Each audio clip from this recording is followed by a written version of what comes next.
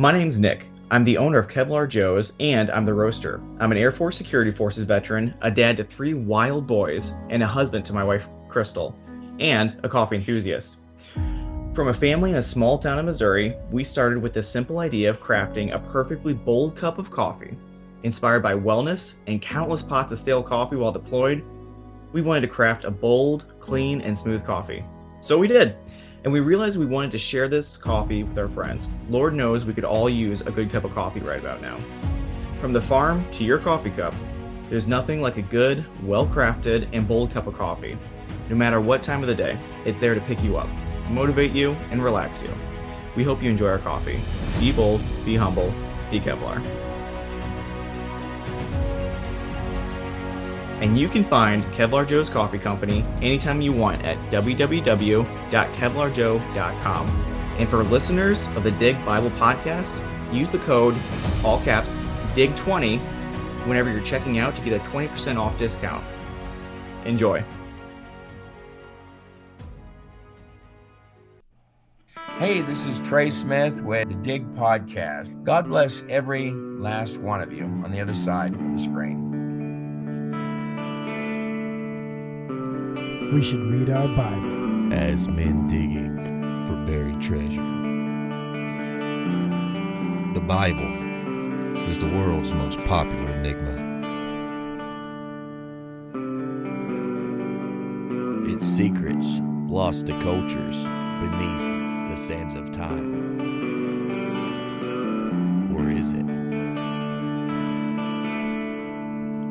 It is the glory of God to conceal things, but the glory of kings is to search things out. God wants you to seek, to read His Word, to look for that knowledge. He wants you to do that. Man, the people at Nicaea, they chopped out 80 books of the Bible. We need to bring those back. There's more bad guys in this thing than a Bruce Willis movie. Oh, yeah. Let's back it up here. I love the intro to your show because it's exactly right. There's these nuggets of gold in His Word. As you guys always say on the show, you got to dig it. Show us your nuggets. God, our Creator, lies outside of time and space and matter. I feel like God'd be like, "Hello, McFly." You ain't got it so far, then. There are secret societies think that they are the descendants of the giant. I mean, isn't this exciting? I mean, you read it, it's like, wow. The Nephrology Round Table. But these angels were taken to help immediately. Do not pass go, do not collect $200. You're out of the game. Dirty hands means clean theology. Can you dig it?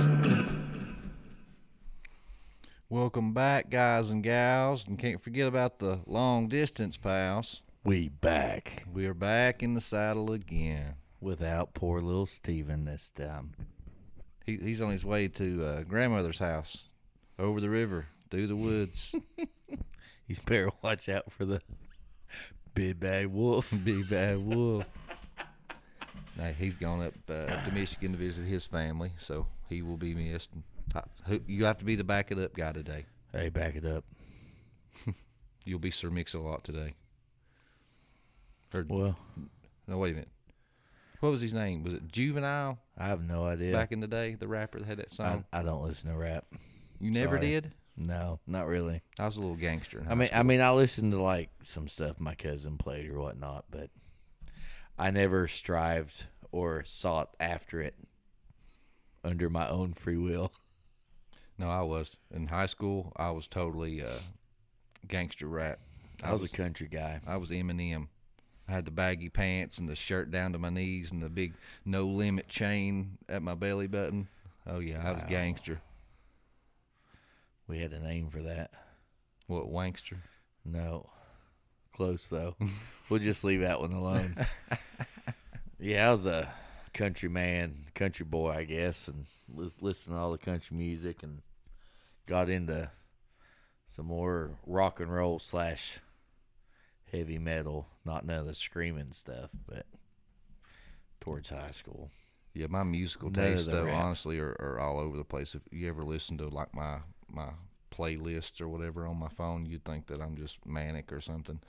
It goes from classic country to classic rock, Bob Seger, Yeah, I like the Stones, that. Yeah. to Tupac and Biggie, 90s gangster rap, little Five Finger Death Punch. I'm all over the place, man. I just like good music. Well, Five Finger Death Punch, I don't think was around when we was in high school, were they? No, that was later. Yeah. That was like my Army days. Yeah. And Kill Switch Engage. Yeah, I went from bluegrass to Saliva. Which It's I was a never like a weird really mix. big bluegrass guy, but no, I'll get down on some Tyler Childers. Yeah. I like the 90s the best. I think, because that's what we grew up in. Yeah. You know what I mean? You can't beat George Strait. He's the king of country. Oh, yeah. I'm carrying your love with me. All them good There ain't classics. nobody I like grew old up on George those. Strait. My stepdad, they went to, him and my mom went to watch him one time. His little farewell tour or whatever it was. Yeah. He said the band and they're playing like awesome, He said, but they're so old. He said, watch them. They were not lively at all. He said, watch them, they was playing, rocking out and everything. But he's like, it's like they're sitting there and he just kind of imagined, like in their head, they're like, I wonder if I took my Geritol or not. They're just, just strumming away, just like, I'd rather be in bed right now. Yeah. I missed my blood pressure pill this morning. Yeah. Dang it. Yeah.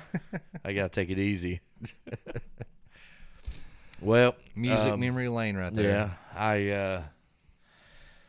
I did something funny, something stupid. Oh, do share. Yeah, well, I did a couple things stupid. So I got a flagpole out front. We'll start with the really stupid. I come home one day. The flag, I got a little old Farmall tractor underneath it. Flags, Old Glory, and we'll just say a yellow one was laying on my tractor. I was like, uh-oh. So for the past 2 years when I swapped the flag, I was like, I need to change this string. This flag string's getting pretty brittle. Yeah, it broke. It's a 25-foot flagpole out of the ground. Oh, okay. Yeah, that little, I'm about to do some sketchy. Yeah, that happened yesterday. I laid my 28-foot ladder up against it. Oh, no. Luckily, the neighbor was here to hold the bottom. Well, climbed up there, got the string, tied into the top, pulled it down. Well, when I looked down to come back off the ladder, I was leaning 4 feet past the base. It was bent over that far. I was like, oh. I come down that ladder faster than I thought. I was like, oh, this ain't good. I'm like, the ground didn't move, did it? Because, it's buried in a big old concrete hole, It's like it's like a 3-foot ball. And it's rained in the ground. For like the past 3 months every day. So. Yeah, I looked down, I was like, oh. But anyhow, the less stupider thing I did, so I ordered them chicks, right? We talked about that last time. So I ordered them on the 5th, Sunday. Go online, ordered them. It said, pick your, pick your date that where when you want them shipped. It said Tuesday the 7th. Monday would be 6th. Tuesday the 7th. I was like, shoot, yeah. That's quick. That's a quick turnaround. Ordered. Thursday comes around. I'm like, where are these chickens at? Because I ordered a set. I ordered 80 before. And the first box got here. Maybe 2 or 3 died in it. And then the second box got here. And all but 1 died. Because they were in the mail for too long. Yeah. Right? So I'm like, and it was just horrible. I was like, Oh, no. Would you get refunded in a situation like that? You're supposed to, but that was through the Lovely Tractor Supply, so I won't order through the mail. They gave me like partial the money for it. So we ordered more chickens from this site that I ordered here. It's the Chick Hatchery, I think, .com or something. It's Amish people up in, I think, Michigan or Pennsylvania. I think it's Michigan. Well, but Pennsylvania, that's yeah. Amish country. I can't remember. It's up that way somewhere. But so I'm like, surely they should be here by tomorrow. So I took off work Friday because they're gonna call and I'm gonna have to leave work, drive 45 minutes back home to the post office and get them. So I said, I'm just gonna take off. Nothing showed. I called the post office about 9 o'clock. I said, you got any chicks there? Yeah, hold on. We got some chicks. What's your address? And I told them. You looking for 18 to 24-year-old range, brunette, blonde? No, wrong kind of chicks. Wrong kind of chicks. I'm happily married man. Don't need no more of those No, chicks. no. I don't see how David did it. King David, all them wives. Oh, yeah. One's enough. But Solomon. I have a hard time keeping up birthday of her and the boys, much less more girls and more kids. You can not happening. But anyhow, I call the post office. Yeah, we have some back here, but they're not going to you. I said, okay. I was like, well, maybe Saturday. I was like, you know what? I'm gonna email. I called them. Well, they don't, and they're not Amish. They're what's the other? Mennonite. Yeah, they're Mennonites, right? And they actually use like tractors and Yeah, electricity yeah. and stuff. So I call them, and it says, you've reached the Chick Factory. We're unable to get to the phone. If you have any questions, email us at chicks@thechickfactory.com. Okay, cool. I get an email Saturday. You selected March the 7th for the delivery date. I was like, yeah, March. I'm an idiot. Which it's February, right now. So I'm like, well, that would be why it wasn't in the mail. Yeah. Yeah, the first one was definitely worse. Yeah. Oh, yeah. Yeah, but we bought all the feed and everything, which we got barrels, so it's all took care of. Mice can't get in it or nothing, so. Yeah. Enough about me. What about you? Oh, nothing. Just work, and now basketball season is over. Baseball? And my it's son, a little early for baseball still. He's never played baseball ever, but he's left-handed. Ooh. So it's like they think like left-handed people are like immortal demigods or something. If you're a pitcher, they're pretty good. Which he's never played. They told him, they was like, oh, no, come on, please play. And they're like working with him. Of course, he'll probably end up being like a third or fourth string pitcher, but they're wanting him to pitch. Well, that's why, because he's left-handed. Yeah. And then you can bat left-handed, so it kind of throws off the pitcher. Which, I mean, he's grease lightning fast. Yeah. Nobody could even guard him in basketball just because he was so fast. So I told him, I said, at the very least, I said, you'd be a real good base runner, a pinch runner and stuff like that. But it was funny. He went to his first, like tryout / practice. And, keep in mind, he's never played. All right. I mean, he just knows the basics, swing the bat, hit the ball, run bases, the basics. So he gets up there and he's trying to swing in the batter's box and stuff. And he said that he got home and I asked him how he did. And he's like, oh, it went good. I made the team. But they told me that I'll probably be a bunter. Yeah. And I just started laughing. That's what they used to have me do. I played ball my whole life. And he's like, what? What's so funny? And I said, in other words, they're saying you can't hit.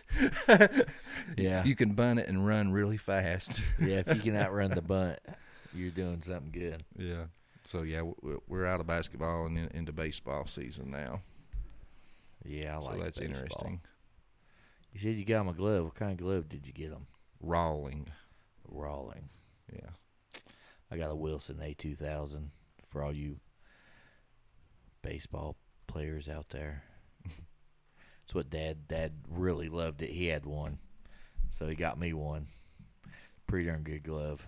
See, I was never a big baseball guy either. I played softball like in rec leagues and stuff when I was a kid, but basketball was always on my played thing. it ever since T-ball. And then I lost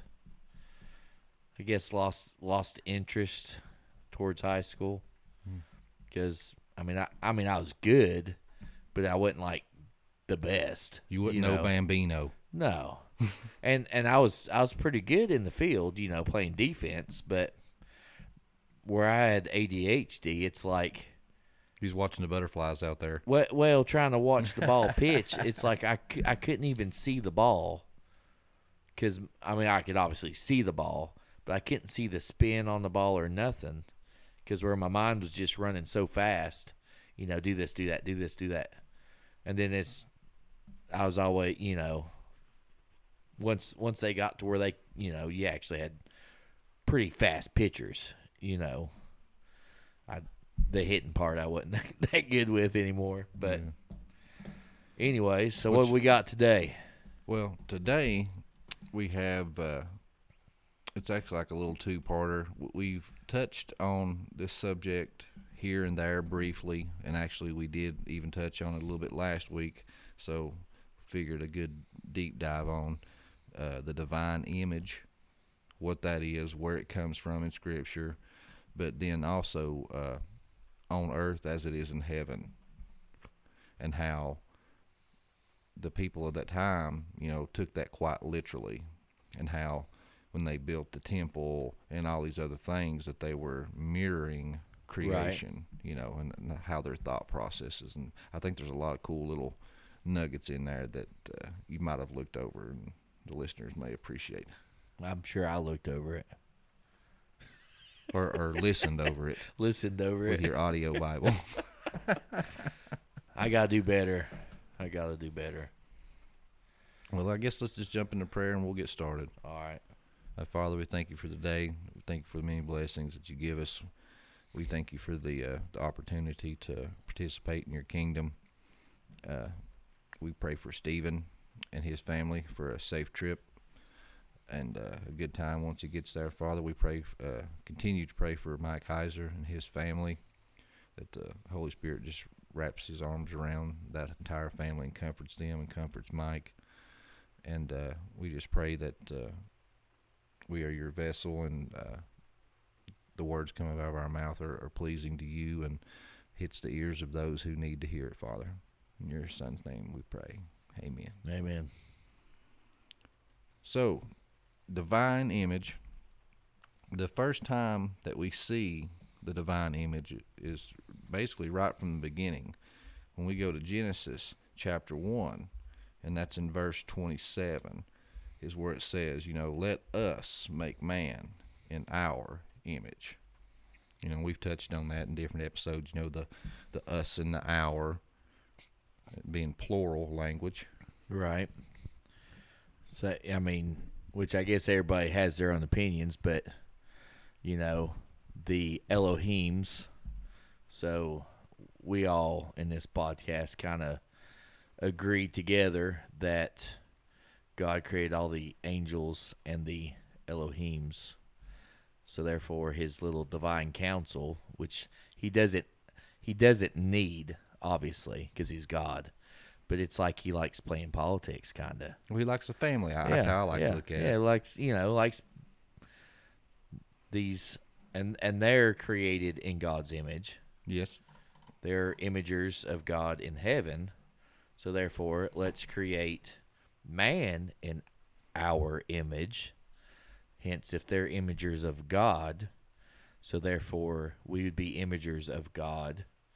And it would be kind of like, you say, oh, you've got your dad's eyes. You don't say your dad has your eyes, because your dad come first. Yeah. So our image would be, because the angels were first, kind of that same concept. And I look at it too, like the angels were the image bearers / representatives of God in heaven. Right. And we're the imagers, representatives on earth. Right. And we also agree that, like, on earth, as all of us humans, we have our freedom of choice, which obviously the angels do too, hence the fallen angels, the devil. They chose a different path of what God wanted them to be on, obviously.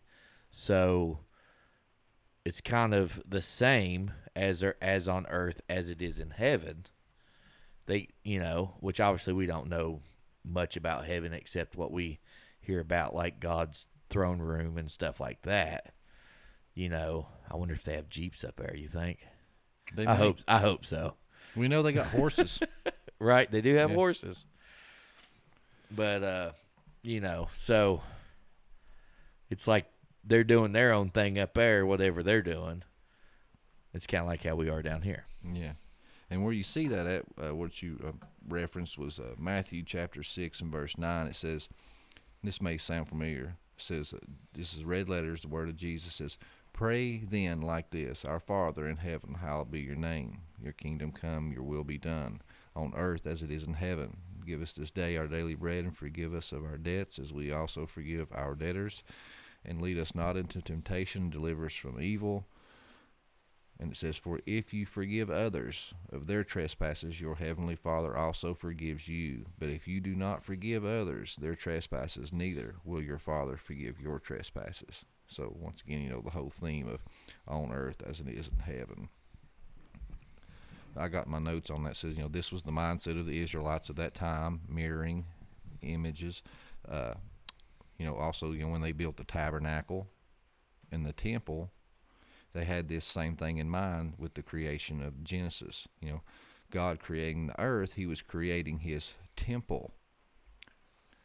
So that's how the whole commands of God on earth as it is in heaven. When he gave the commandments to them to create this thing, it was basically a call back to the creation account. Right. And that's something I looked over until a couple well, of years ago. I guess you could say, because I was kind of torn, was the garden actually in heaven? Because it said he threw us down. Yeah. So it's kind of like, would the garden kind of been his heaven or his earthly throne area or whatnot? Yeah, I don't know. We don't know if it was as earth as it is on heaven. A place in heaven on God's holy mountain, or some people think that it was an actual place, on earth. Right. We really don't know, because like they said, like we talked before, they thought gods lived on the tops of mountains. Oh, yeah. So that could have been the throwing down, because you're coming down off the mountain, or they were somewhat. It don't really make sense that they were in heaven, but I guess as a just not really thinking like in detail about it, like really thinking about it. Well, God walked with them, so they must have been in heaven. Yeah. But. And then that whole Christophany thing. Yeah, and the Ezekiel 28, yeah. It calls out Satan. It says, you were in the mountain of God. Right. Walked amongst the stones of fire, and you were in Eden. So to me, I think it was in heaven, the more that I study. But at first, I thought it was a literal place, maybe in the Middle East between the Tigris and Euphrates, between the two rivers. We'll see, and which they say the Tigris and Euphrates when they talk about the garden, but once the flood happened, the whole landscape changed. So they're just naming rivers. It could be over in, it could have been here in America somewhere, two rivers or something. We just don't, But with this episode, we hope to show you the symbology, the typology of the biblical narrative, especially the way the writers wanted you to see it, and also how the original audience perceived it. I love how Judd Burton said in our show, it's a linguistic archaeology. Right. And that's exactly right. It's the study of words, what they mean, and the context and stuff like that. And of course, that's not the most exciting, I guess, archaeology. Yeah, it couldn't be, yeah. But if you think about it, when Indiana Jones wasn't out, swinging off branches and stepping out into cliffs Playing with with imaginary snakes. planks and snakes and having his Spider heart ripped webs, out. yeah. He was in the library studying. Yeah, figuring all the stuff out. Yeah. So I guess in the honor of Stephen, hey, let's back it up. But I love how Timothy Alberino in his book explains the view, of the kingdom of God, as an empire. Empires rule over realms. Empires has kings, they have princes, priests, lords, sections, lords over sections, and armies, captains of armies. This is exactly how the kingdom of God is described in the Bible. One thing kings were said to have had was gardens. Tim Stedman briefly talked about this in the episode that we had him in, and when you mentioned that, that was kind of a talking point that I wanted to bring up, But kings were also considered in the ancient text as gardeners. They would tend this garden as a reminder of symbolically tending to his realm and its people. This was to remind this king that they were dependent upon him. Okay, I never knew that. And I thought that was wild in that Tim Stedman episode. He was talking about this, about how over in Australia they have, I can't remember what he called it, but the Queen's Garden or something like that. Yeah. And basically how, Australia was a settlement of Britain. And so at this garden, where they cast all their... Yeah, all the prisoners pretty much, yeah. But how at this garden they have different plants and trees from all the different territories of the kingdom around the world. That way when you walked in, it was like to represent the entire kingdom of Britain. Right. Yeah. Okay, that makes sense. And he compared that to like the Garden of Eden too, and I thought that was a pretty cool idea. It'd be kind of like you go into, say, I've never been to the Capitol, but say it had every state's flag up, on the wall or something. Yeah. Representation of all the states that created the Union. That makes sense. Yeah. So if we go to Genesis chapter 2, verse 6 through 8, it says, "And a mist was going up from the land, and was watering the whole face of the ground. Then the Lord God formed man from the dust of the ground, and breathed into his nostrils the breath of life. And the man became a living creature. And the Lord God planted a garden in Eden in the east, and there he put man, whom he had formed." So verse 28, it goes into dominion. He was, God created this garden, and then he put man in it, and then when you get down to verse 28, he gave dominion to man. So here we see God as the king planting his garden, puts the man in it, but at this point it says, that he was watering the ground. God the king was tending the garden, and Adam was just enjoying the fruits and benefits of it. He was basically a resident. And right. God was providing for his every need. He's like a child almost. Yeah. The father, tending the garden and looking after the boy. Yeah, so it was like God, had the kingly role here. Okay. But basically, when God planted this garden, he tended it. We were made lords, basically to have dominion over it, but he was the king. He provided for every need. Adam didn't have to tend the field, not until the curse. Just like the old saying, heavy is the head which wears the crown. Right. This is why Mary mistakes Jesus at the resurrection as the gardener in John chapter 20, verse 15. John knew what he was doing right here. The people of that time knew what John was laying down. It has been lost to us. That's why studies like ours are so important. The whole symbology, typology. Because when John was writing this, and he knew who he was writing this in hindsight. Right. And he said, and Mary mistaked Jesus for the gardener. Because now Christ was exalted as, king and priest. And he was the one going to be supplying for our every need. He was in the king role. I had first heard that on a podcast with Mike Heiser, and that was just like... That's interesting. Yeah, totally just mind-blowing for me. See, I don't even... Where'd you say that was at? That is in John chapter 20, verse 15. She turned to leave and saw someone standing there. It was Jesus, but she didn't recognize him. "Dear woman, "Why are you crying?" Jesus asked her. "Who are you looking for?" She thought he was the gardener. "Sir," she said, "if you have taken him away, tell me where you put him, and I will go see him." "Mary," Jesus said. So there you go. Yeah, so he subtly put that in there because the people of that time knew that the kings, were considered and called gardeners, and every king had a garden in his, in court, right? Interesting. Yeah, really cool. Whether you're pre-trib or pre-wrath, it's important to dispose of the pretense that expensive insurance is something that you're stuck with. Most people don't shop around for better insurance rates until years after they get their policies. And with the price of a loaf of bread slowly approaching a day's wages, it's important to save where you can. That's why the Better Insurance Agency is here to help with options for home, auto, life, and small business insurance. Visit us online at www.thebetterquote.com or call us at 540-200-8646 today to see about switching to a better insurance company. Currently available only in Virginia and Tennessee. Please note that if you're listening to this commercial after the rapture has taken place, the Better Insurance Agency is probably closed. But there's just so much, to the image and symbolism of image bearing. It's a recurring theme in the new covenants. Let's take a look at the covenant of Noah.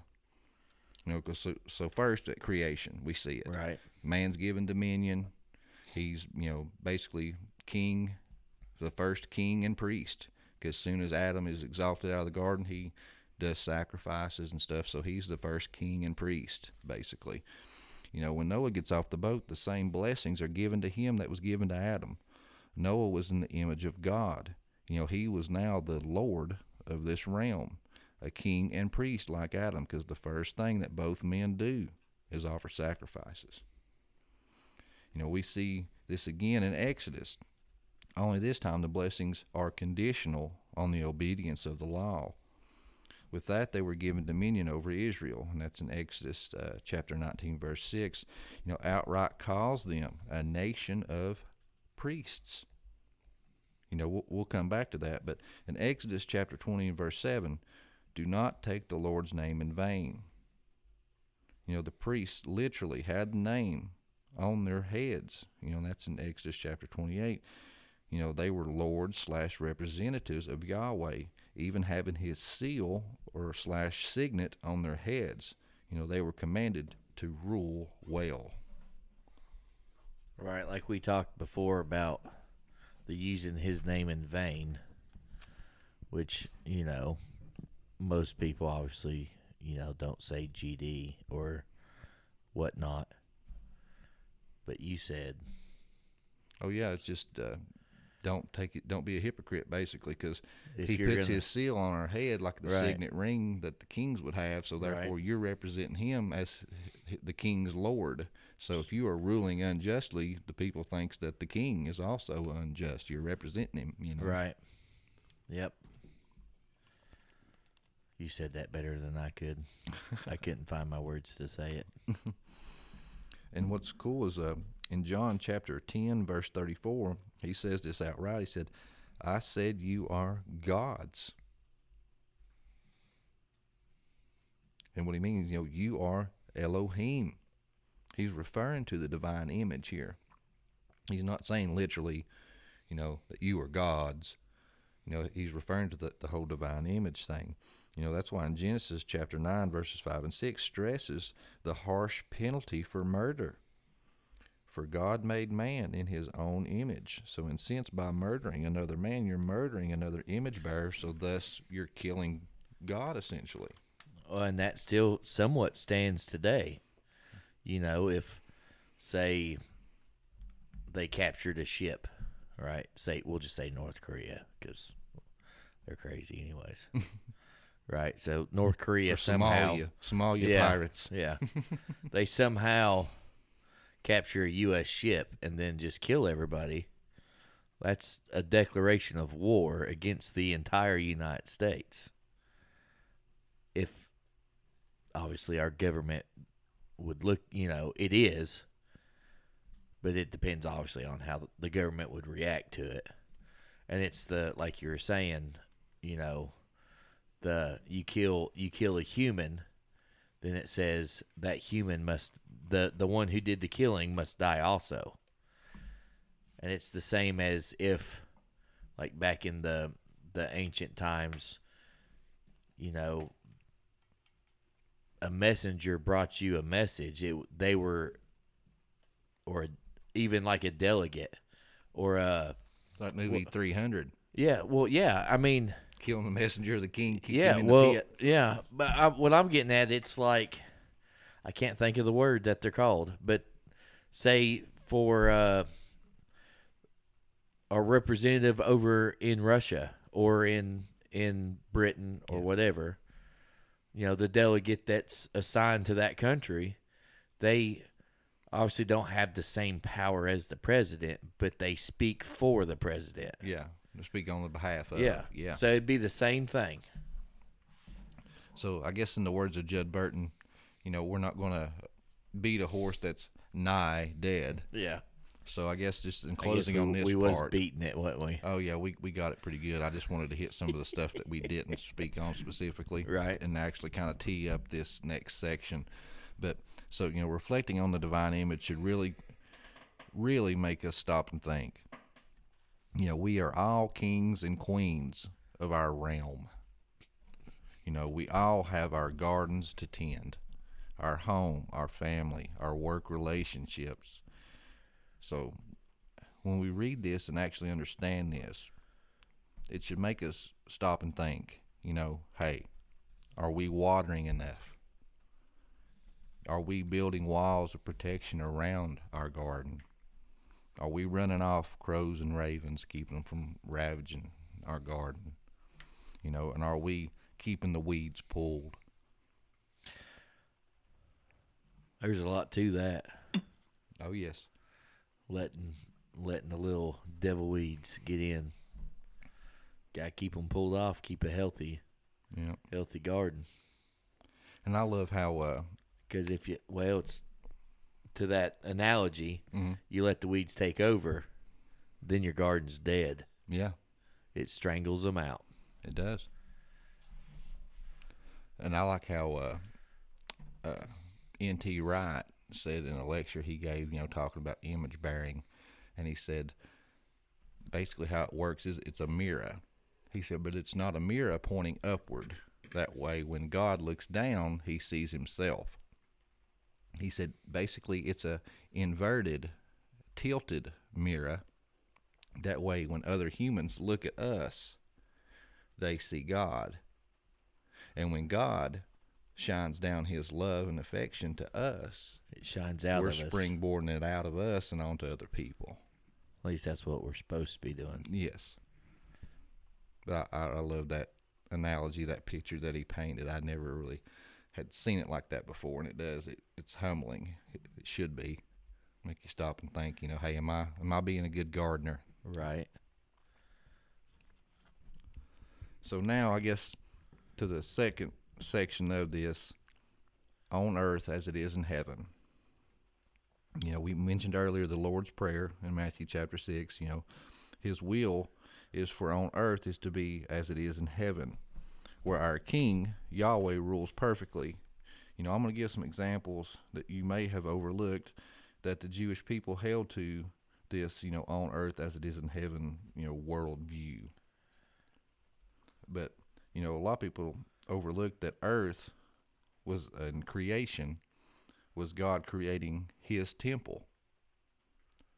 You know, what does every temple have? It has an image to embody the deity.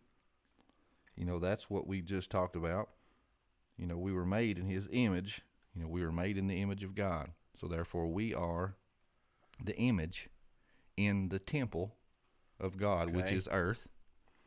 You know, he dwells within us. You know, Scripture says, do you not know that the Spirit of God dwells within you? That's why in Exodus, he told them to make no graven image.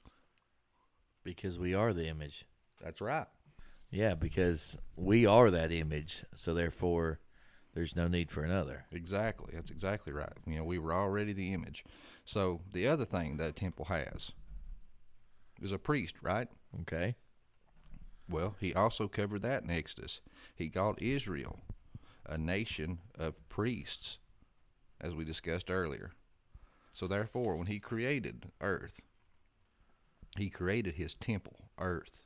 And in his temple, he put the image, us, humanity. Okay. And then he put his priests in his temple, which is earth, which was God's chosen people, Israel. Well, I just thought about this. So, which obviously we know history, Israel kind of kept to itself. What if the purpose was for Israel to go out and preach to the rest of us Gentiles, like Jesus did, because he come to correct. So if we are all the imagers, Israel were supposed to be the priest to guide the other imagers. Yeah. I mean, but, I guess if you think about that, which obviously we know they stuck to themselves and they kept rebelling. So God had to punish them back and forth, back and forth. Which God's ultimate plan, God is sovereign. He knew all Right. along. When he gave the law, that's why it said, the law was a tutor until Christ came. The ultimate end goal, because humanity's not perfect. By no means. So when you have a human priest, it's going to be flawed. So that's why, it says Jesus came in the order of Melchizedek. We had to have a priest that was holy and righteous and perfect to stand in front of God on our behalf. And we'll get to that later too with the whole on earth as it is in heaven theme. So I guess one good example of this is if we go to, we'll go to Psalms chapter 78 and verse 69. It says, he built his sanctuary like the high heavens, like the earth, which he has founded forever. This is proof that the temple and tabernacle was a smaller scale version of God's temple, aka earth, on earth as it is in heaven. Josephus wrote that the outer court of the tabernacle, which equals earth, the inner court equals the sea. Those were accessible to all. But the third portion, the holiest of holies, he reserved for God alone and the priests. Heaven is inaccessible to man. That's the whole reason for the veil and the separation. The veil of the tabernacle was made to reflect the four elements of the cosmos: earth, air, water, and fire. The curtains of the temple were made up of things that resembled the elements of which the world was made, since the created world itself was the universal temple which existed before the holy temple of Israel. Likewise, both writers, Philo and Josephus, understand the garments of the high priest to symbolize the cosmos. They even say explicitly that the high priest represents the world, and he is a microcosm. Also, the 7 lamps on the lampstand are viewed in cosmic symbology. This is true that Philo and Josephus had varying particular interpretations of the symbolism, but it is probable that they both testify to a general cosmology, understanding of the temple, healed by mainstream contemporary Jewish thought, as well as the Old Testament itself. There's just so much, just symbology and all that stuff. It's almost like, so you're talking about the temple, the earth, and the seas, right? Yeah. Are symbolizing that, and it's almost to the point to where I was thinking about this when you were talking about it, like those Gentiles and even us today who do not believe, we still get judged, and we'd go to hell, obviously. But it's like the temple, like, look what you're looking at. You're looking at if it's symbolizing the earth and the sea, You're staring at it when you look out the window. Hmm. How could you not know? Almost, to that effect. How could you not know? Yeah. The devil tricked you. Yeah. It says, we traded the truth for a lie. That's right. Well, in the spirit of Stephen, backing it up once again to back it up. Genesis 1:1. God was creating his temple. This is how the ancient people of the Bible saw this story. When they created the tabernacle and Solomon's temple echoed the creation account from Genesis. Both happened in 6 stages and with 6 speeches from Solomon. Solomon finished the temple, and then he didn't open it for 11 months. Once again, echoing Genesis. On the 7th day, God rested. He didn't just kick up his feet and rest. God doesn't need to rest. He dwelled within his creation and his people. So Solomon opened the temple on the Feast of Tabernacles, which is a week-long feast. That is where they celebrate where God dwelled or /tabernacled with his people. At the end they said a cloud rested, and it was the same Hebrew word used in Genesis in the creation account. A cloud rested on the temple. It was signaling creation. Right. I mean, it's just amazing. It's almost like the Spirit of God hovered over the surface of the waters. Yeah. Because that's what it was, because that word, rested, mean tabernacled, right, and dwelled. Interesting. And then if you guys want to look that up, the 7 speeches of the tabernacle is in Exodus 25:1, 30, verse 11, and then 17, 22, 34, and then chapter 31, verse 1, and then 12. Shows you the 7 speeches. So it was when they laid it out basically in 7 stages, and when one stage was complete, there was a speech given. So there was day 1. Right. When the second stage was completed, there's day 2 and another speech. So it was all echoing the 7 days of creation. And then when they finished, on both accounts with Solomon and with Moses, the presence of God, or the cloud, rested, just as in creation. It's all just, really just kind of just mind-blowing stuff when you go back and you just look through that all. So now I guess we'll look at, on earth as it is in heaven, as in prophecy. Because you can see it also in prophecy, and it's very predominant in the book of Revelation.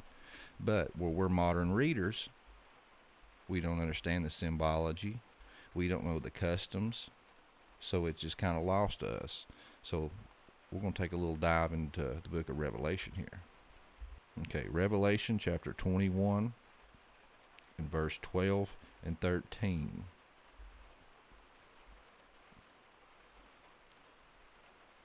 Ben, you want to take a crack at that? 21, 12, and 13.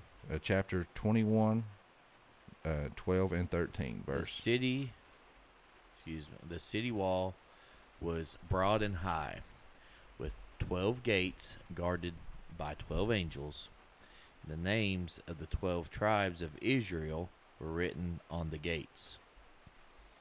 There were 3 gates on each side, east, north, south, and west. The wall of the city had 12 foundation stones. Yep. And on them were written the names of the 12 apostles of the Lamb. Okay, so the verse 12, it said, in my version, which I'm reading out of ESV, it had a great high wall with 12 gates, and at the gates 12 angels, and on the gates the names of the 12 tribes of the sons of Israel were inscribed. Right. The gates are arranged just like the tents of Israel in the wilderness. That's right. And the priests were in the middle. Exactly. And if you look at that and the numbers and everything else, I did like a TikTok video on this. That was a giant moving cross with the tabernacle in the center. So imagine, and I'll go into a little bit more detail with that for those that heard or seen that. But verse 13, on the east 3 gates, on the north 3 gates, on the south 3 gates, and on the west 3 gates. On earth as it is in heaven. This is just like the Israelite camp in the wilderness in Numbers chapter 2. 4 signs aligned with the 4 cardinal points of the Babylonian zodiac, what some people call the Mazzaroth. But let me elaborate a little bit more on that. Numbers chapter 1 and 2 says that Dan, Naphtali, and Asher would be placed at the north side of the camp. Ephraim, which was Joseph, Manasseh, and Benjamin would be to the west. Reuben, Simeon, and Gad to the south. Judah, Issachar, and Zebulun would be to the east. Levi would be in the center at the holiest of holies because that was the priesthood. The devil's in the details. You got to look at the numbers. I know a lot of people look over them and glaze over them. They're boring, but they're there because they're important. The north side had 137,600. The west side, 108,100. The south side, 151,400. And the east had 186,400. So the north is long. The south is a little bit longer. East and west are shorter, but east is slightly longer. This was a huge cross. Genesis chapter 49, Jacob is on his deathbed giving the blessings to his son. He aligns to each son an animal, which aligns perfectly with a constellation. He describes Judah as a lion. That's the constellation Leo. He describes Reuben as a man carrying water. This is Aquarius.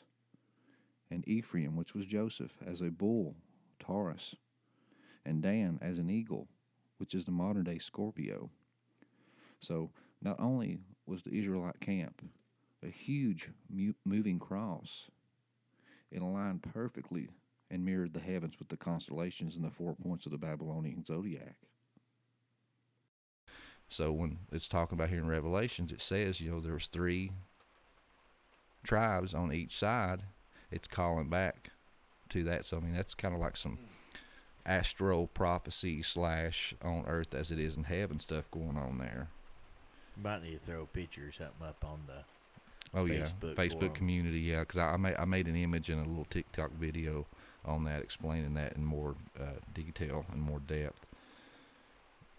Now, if we go to Revelation chapter 1 and verse 6, and made for us a kingdom, priests to his God and Father. To him be glory and the dominion forever and ever.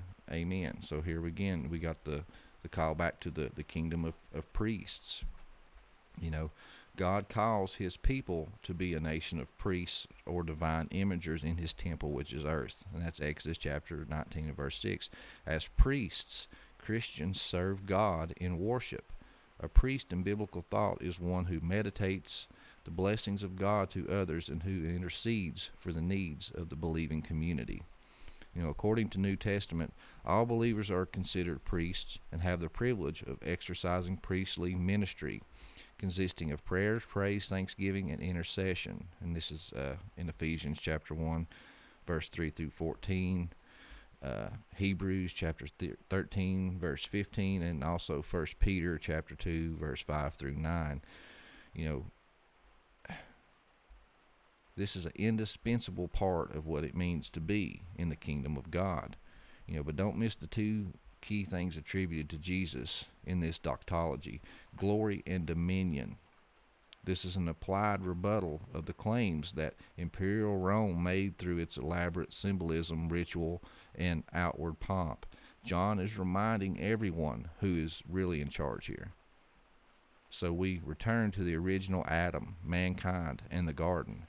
Adam was the image bearer of God in his temple, earth. He was given dominion, which is kingship, and he resides in the holiest of holies, Eden, the very presence of God. Thus, he is the first king and priest. There's just so much of this on earth as it is in heaven in Revelations. But we mentioned Revelation chapter 21, but we hit 12 and 13. If you skip right on down to verse 15, it says, "And the one who spoke with me had a measuring rod of gold to measure the city and its gates and walls." All roads are interestingly right angles.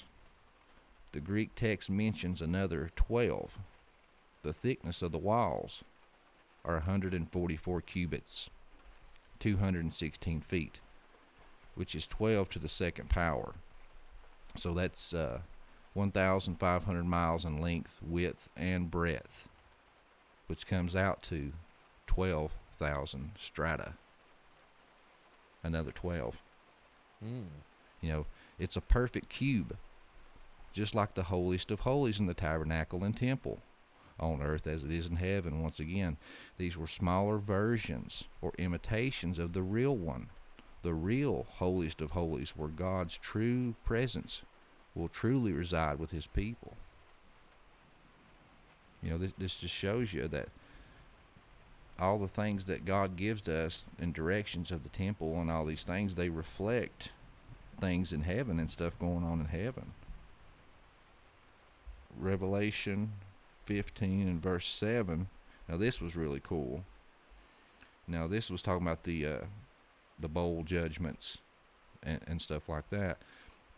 Verse 7, it says, "And one of the 4 living creatures gave to the 7 angels 7 golden bowls full of wrath of God, who lives forever and ever. And the sanctuary was filled with smoke from the glory of God and from his power. And no one could enter the sanctuary until the 7 plagues of the 7 angels were finished." Mine says temple. Temple. Because, I mean, that's basically what it is. Because it says, you know, these bowls are the sacrificial bowls used in the sanctuary to carry the ashes and fat of the offerings in the temple on earth. The priests are purifying the temple for the presence of God, getting ready for the presence of God to enter.